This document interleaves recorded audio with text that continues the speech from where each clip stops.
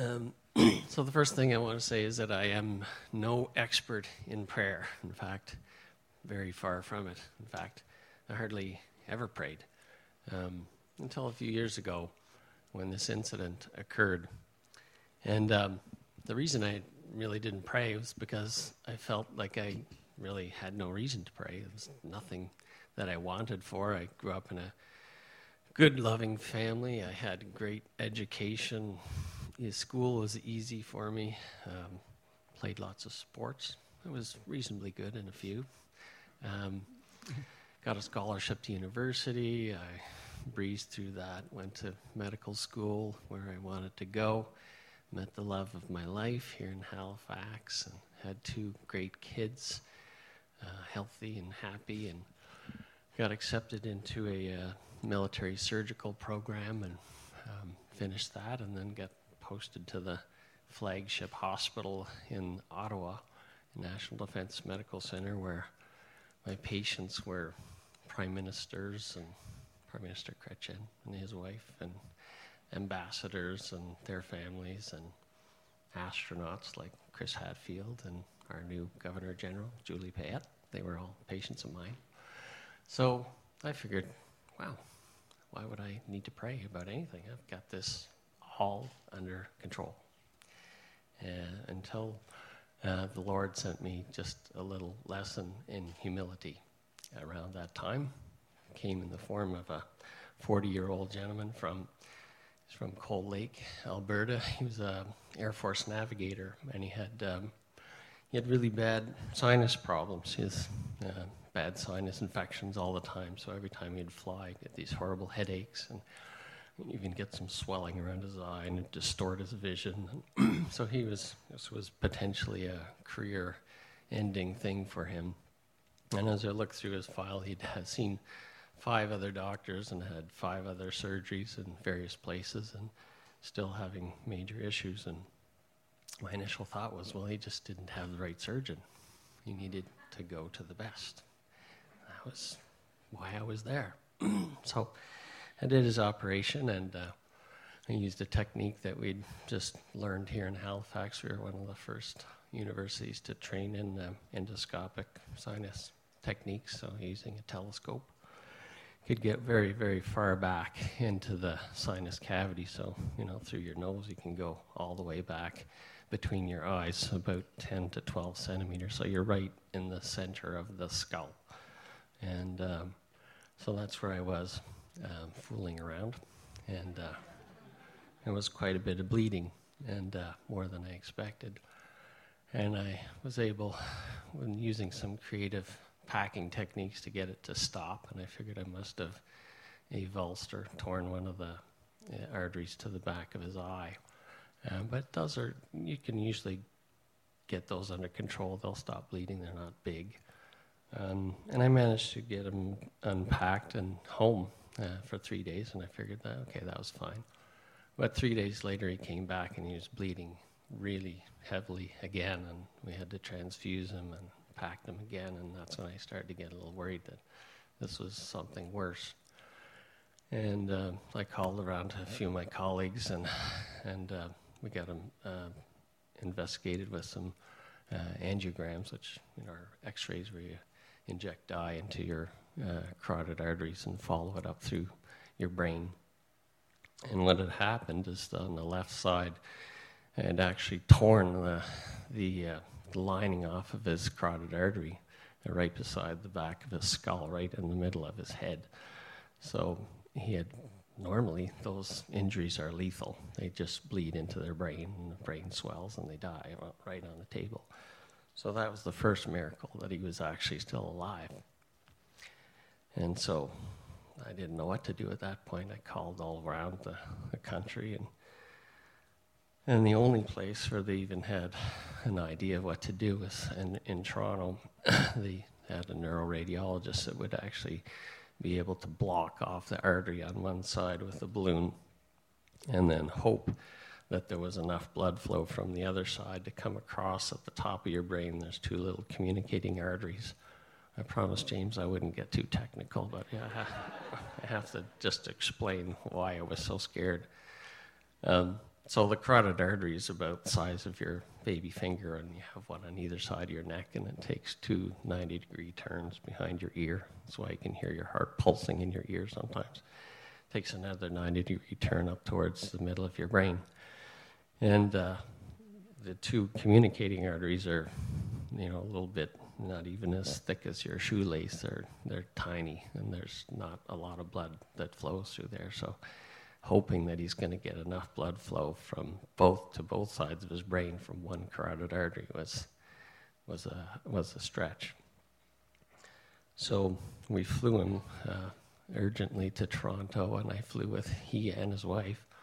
And just before he went into the procedure room, I went to visit his wife and explained to her what was going to happen. And she was really calm, and she sat down and asked if she could pray, which I thought was pretty amazing considering how afraid I thought, well, certainly how afraid I was. And she prayed for him and for God's grace, but then she prayed for me. And she prayed that I would accept what happened and that I would continue to operate and help people. And that really, really hit me, that why her husband was possibly going to be injured or even worse, and that was my fault, and she was praying for me. So I went into the procedure room, and I was watching the monitors as the dye was being injected. I could follow it, and he was awake with an EEG monitor watching his brain waves, and they're getting him to count down from 100 backwards, subtracting 3. That's what we all do when you've had a few of these done their mental health exams. That's what they do to test your cognition. So he's counting backwards, and I'm watching the dye go in, and they block off one side. And then is when I really said my first real prayer.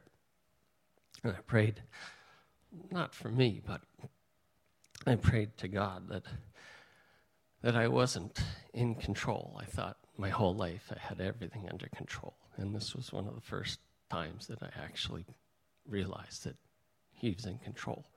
And I had to give up control and accept the result, which I did. And then I watched the dye go on the other side, and it was probably only 10 seconds, but it was the longest 10 seconds of my life until the blood started to go across to the other side. And he kept counting, and he never missed a number. And all that happened is he had a little numbness around the inside of his eye where that part of the brain had been damaged from lack of blood flow. But he had perfect vision and got off the table half an hour later and fully coherent. And he sent me a Christmas card that year, thanking me for all I did. And I published that article, much to the chagrin of the military lawyers who said this was a bad idea. And we published it, and it was published in several surgical textbooks as a teaching case on how to manage these types of potentially lethal complications. So it's still out there and still taught in medical schools around the world, actually. So now when I go to God in prayer, I start with, hello, God, it's Ian, your humble servant, still trying to do my best. And my surgical colleagues all say, well, how can you not be in control? And I say, well, this isn't a new concept. The father of modern surgery, Ambrose Paré, in 1560 said, I just dress the wounds, God heals them. So there is a scripture that actually points this out. It says in 1 Peter 5:5, clothe yourself with humility towards one another, for God is opposed to the proud, but gives grace to the humble. Humility was my great lesson. Thanks.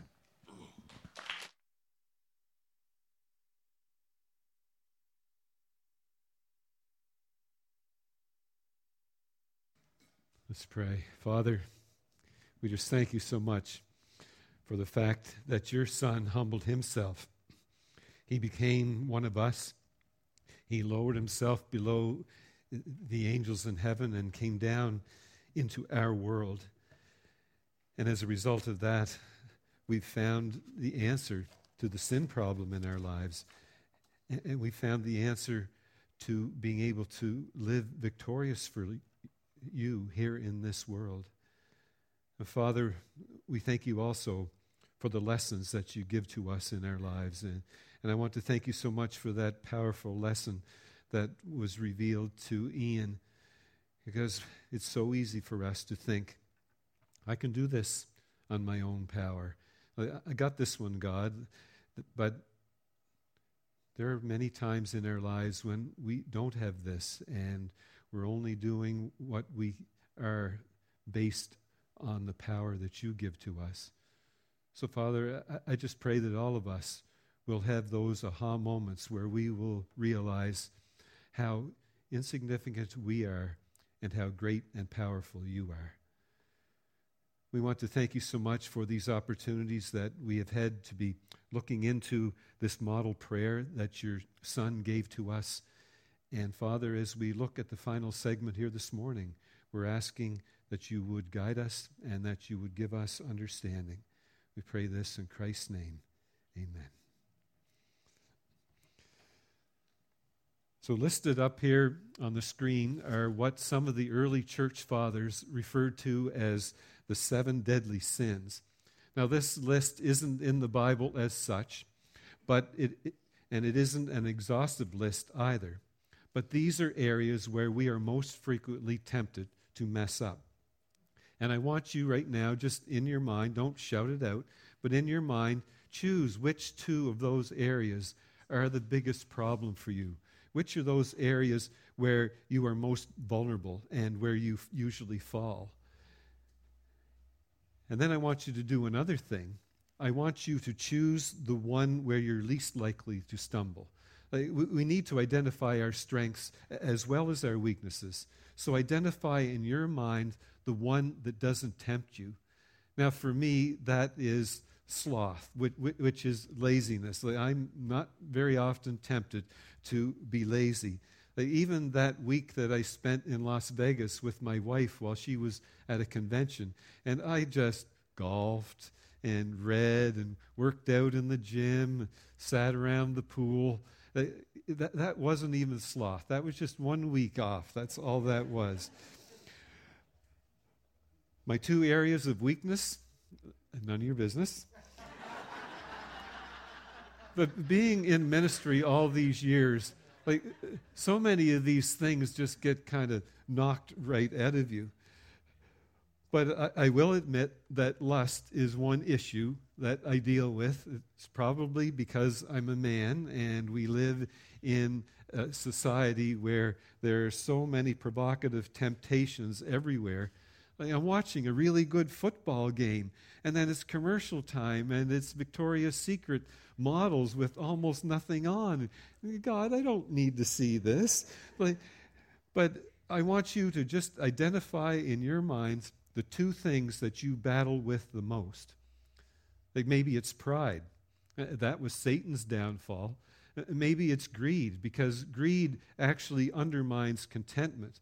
You just need to have more.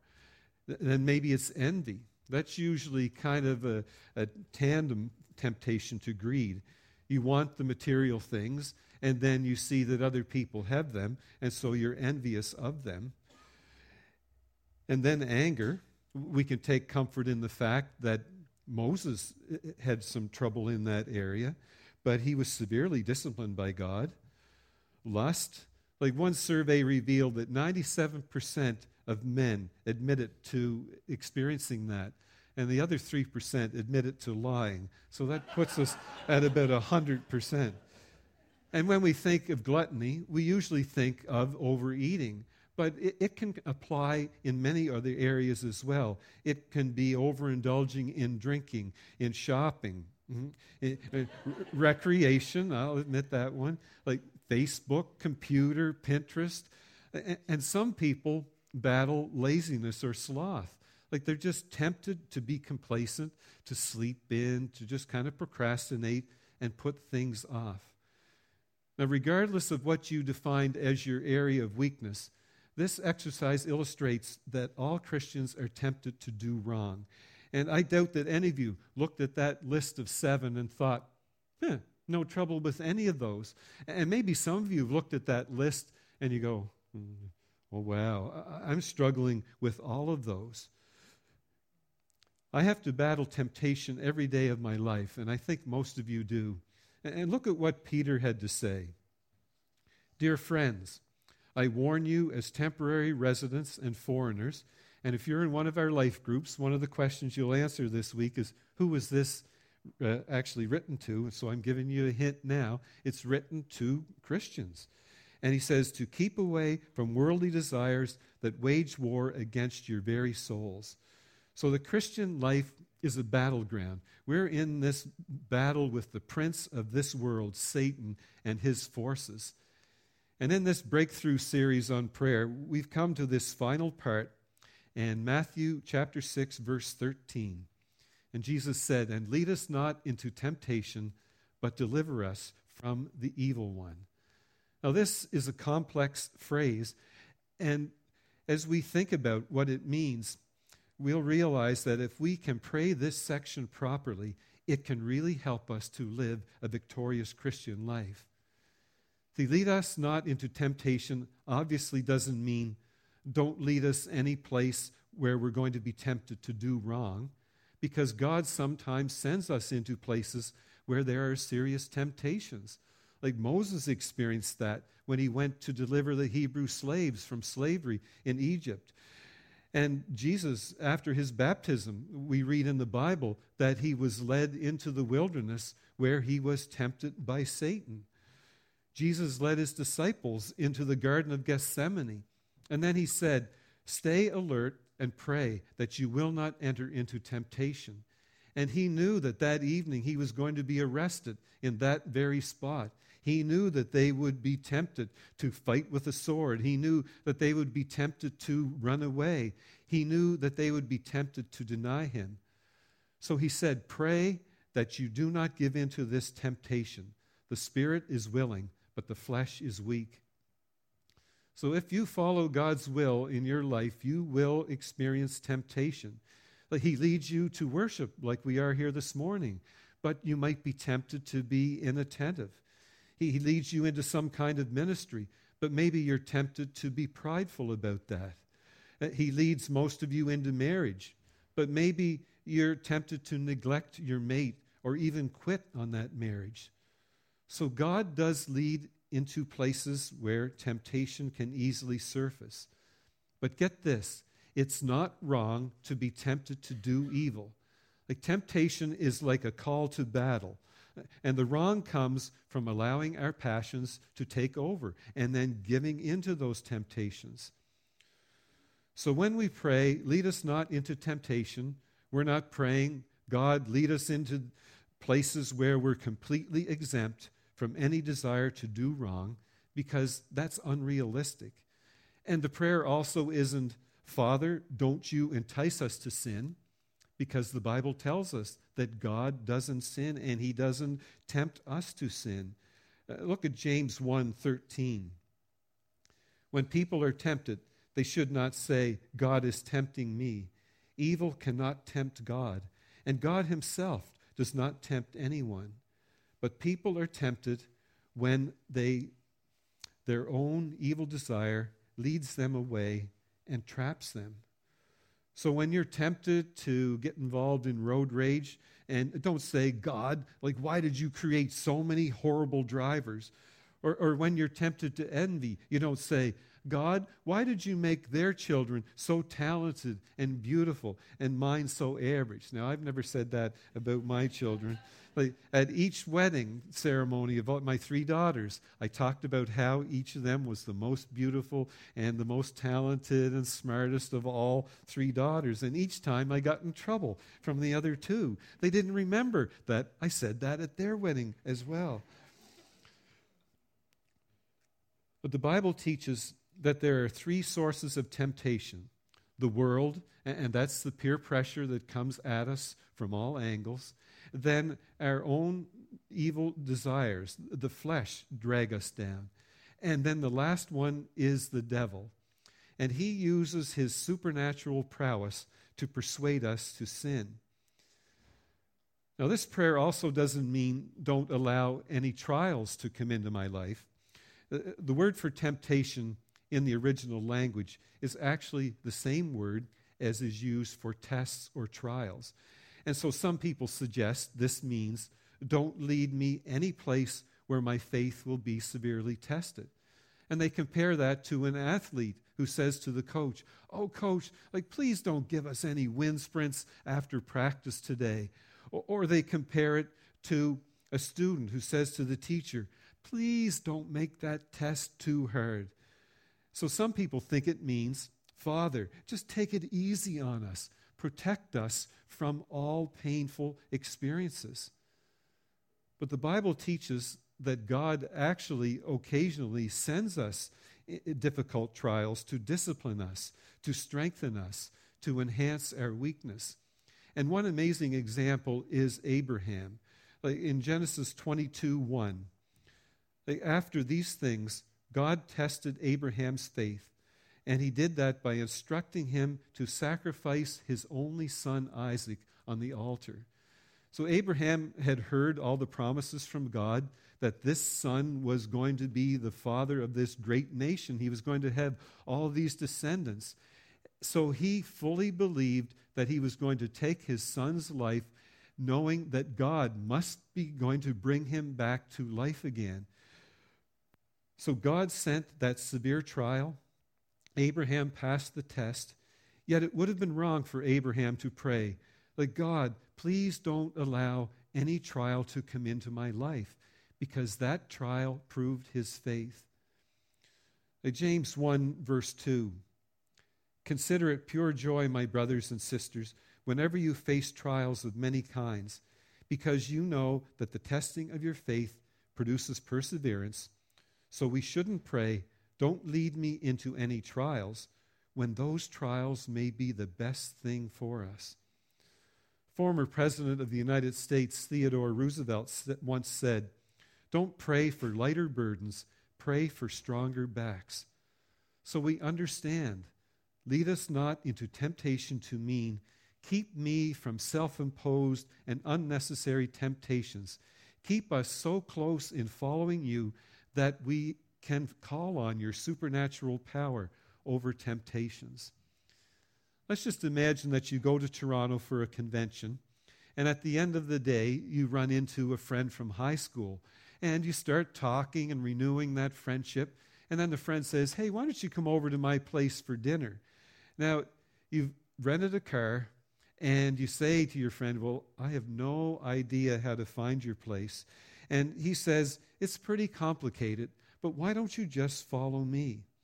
Now, you're acknowledging your complete dependence on him. You're saying to him, "The traffic in Toronto is horrible. I'm not accustomed to this type of traffic, but people can wedge in between us and I can lose sight of you. So please make certain that you keep your eye on your rearview mirror so that you don't lose me." And then you also recognize that there's a dual responsibility, that you have a responsibility to be faithful in following him. I don't know if you know Toronto or not, but you're driving along the Gardiner Expressway, and then you see the Rogers Centre, and you go, "Wow, that's where the Toronto Blue Jays baseball team plays."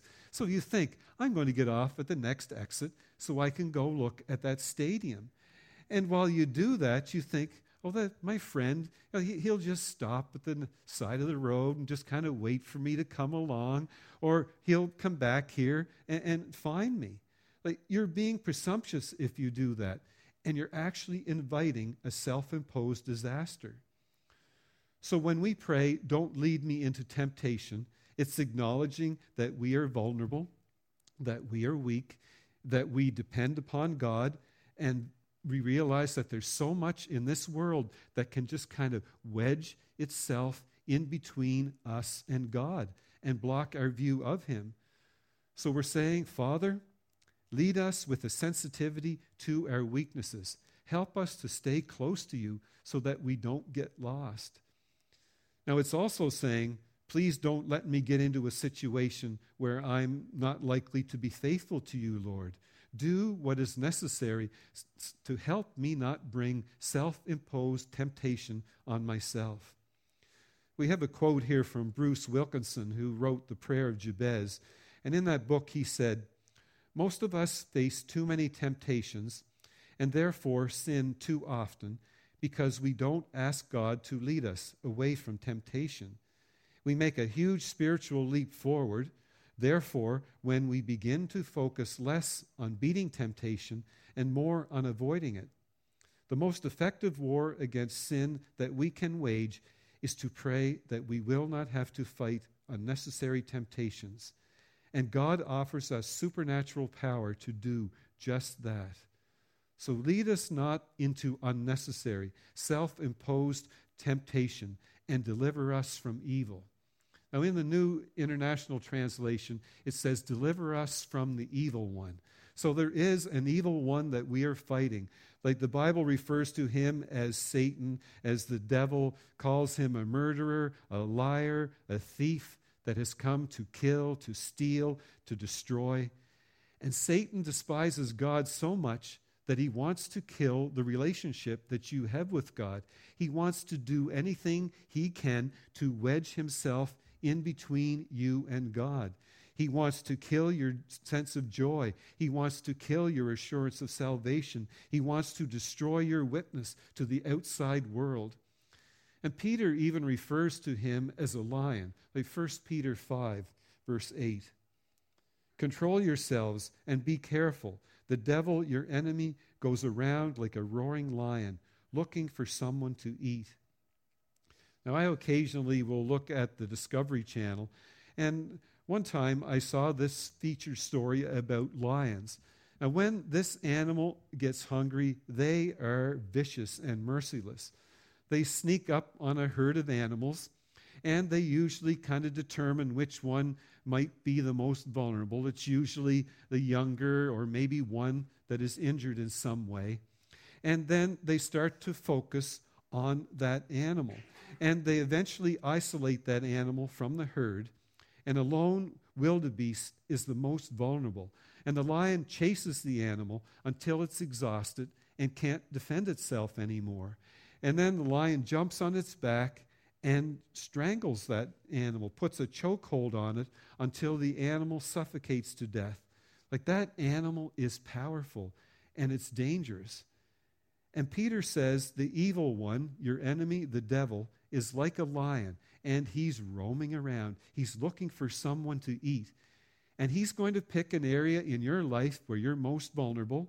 He's going to come. He came to Jesus after 40 days of fasting, and he basically says to him, aren't you hungry? He attacks when we're isolated from other Christians and when we can least likely call upon reinforcements. Like, our enemy shows no mercy. He wants to kill. He wants to steal. He wants to destroy. And it's all for selfish purposes. And when he's finished, he's just going to leave your carcass there for the vultures to pick over. So when we pray, deliver us from the evil one, we're saying, Father, I recognize that I am weak. I can't defend myself against such a powerful adversary. I must depend upon you to protect me against the evil one who's just lurking there, waiting to attack me. In the 50th Psalm, David wrote, call to me in times of trouble. I will save you, and you will honor me. So Satan is the evil one, and he works through evil ones. Now, I don't expect that many of us here will actually have a personal encounter with Satan. Like, Satan isn't like God. Satan can't be everywhere in the world at the same time. There's a big word for that, and it's called omnipresent. So he has to work through other people to accomplish his wicked plans. So he works through people. He works through evil ones. He has his demons that will do the work. In 2 Thessalonians 3, and pray that we may be delivered from wicked and evil people, for not everyone has faith. So there are devious people who are agents of Satan, and they lure unsuspecting souls into hell. And they read you well. They're fascinating, and they work to their selfish advantage. For you young people here at the front, it might be a classmate inviting you to attend a wild party, and their intent is to involve you in something that will eventually destroy you. It might be a college professor who intrigues you by his attack on established truth, and he's devious about it. And he knows that he's leading young people and their mind astray. And he knows that he's presenting a hypothesis as a fact, but he's out for reputation. And he usually gets delight in destroying your faith. The evil one might be this attractive and promiscuous woman at work. Like, she's fun to be with. She has a pleasing personality. And she senses a little bit of chemistry between the two of you. And she then exploits that. She boosts your ego. But she is a deceiver. And whoever is led astray by that is not wise. So we need to pray daily, deliver me from the evil one. Father, as I follow you today, help me to not be so naive as to get attracted to Satan's lures. Just help me to stay close to you and beyond the reach of evil people who have the capability of destroying me. In the Old Testament, Joseph was a slave in the house of Potiphar, and Potiphar's wife tempted him to commit adultery with him every day. And then one day, Potiphar was out of the house, and she approached him, and she actually grabbed him by the coat, or the cloak as they called it then, and she said, "Come to bed with me." And he somehow got out of that coat and ran out of the house. And we wonder, how did he avoid that temptation?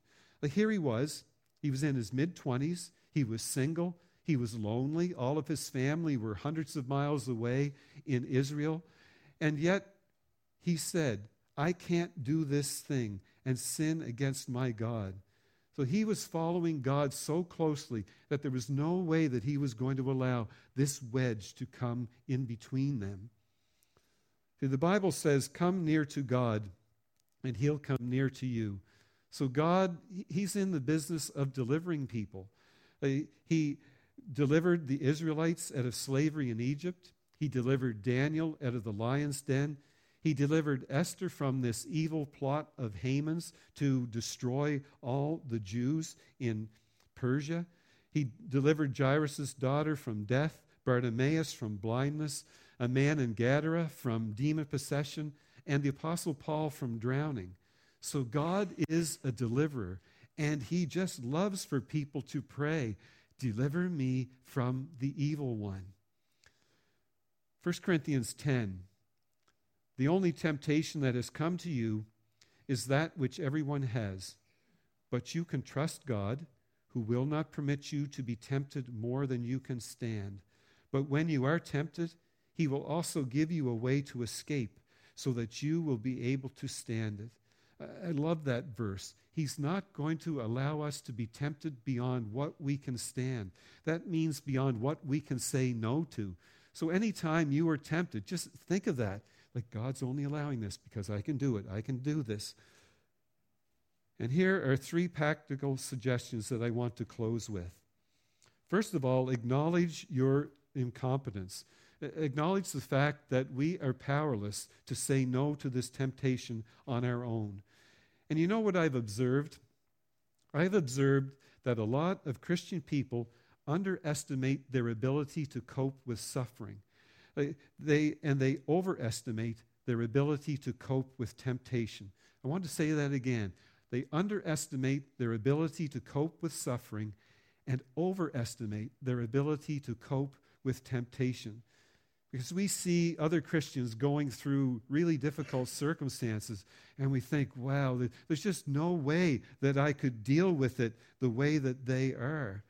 But we would be surprised when we go through that, and the power of the Holy Spirit is working in our lives. On the other hand, we're overconfident of our ability to cope with temptation. Like, I can go to that party without getting sucked into all of that. I can go on that midterm break down south without it affecting my character. I can go to that university without being negatively influenced. I can take that questionable Bible study, and I'm mature enough to know when the person is saying something that's not biblical. Like, we overestimate our ability to cope with temptation. So Jesus warns the Apostle Peter. He said, Satan wants to sift you like wheat. You're going to deny me. But Peter, he's overconfident, and he thinks he can deal with this. So he gets himself in enemy territory, and he's warming himself by a fire. And 3 different individuals came up to him and said, hey, you're one of these Galileans. You're one of his followers, aren't you?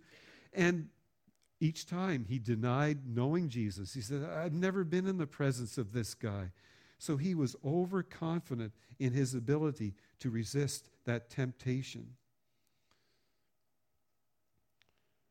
Gordon MacDonald said, an unguarded strength can become a double weakness. So acknowledge that Satan is cunning and that I am weak and that I am vulnerable.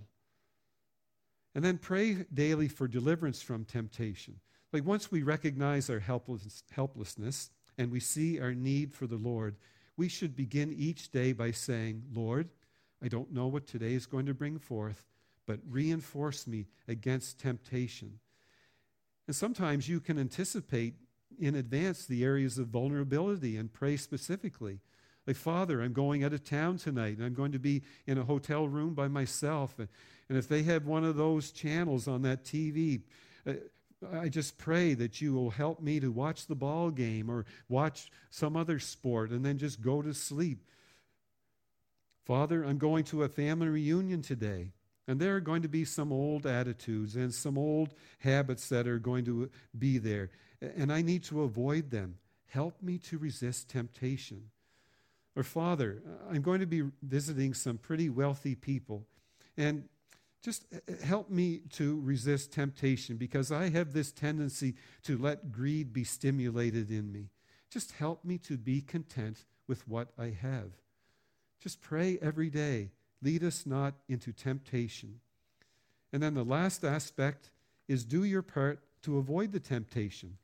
If you have a problem with gambling, then don't go into a casino.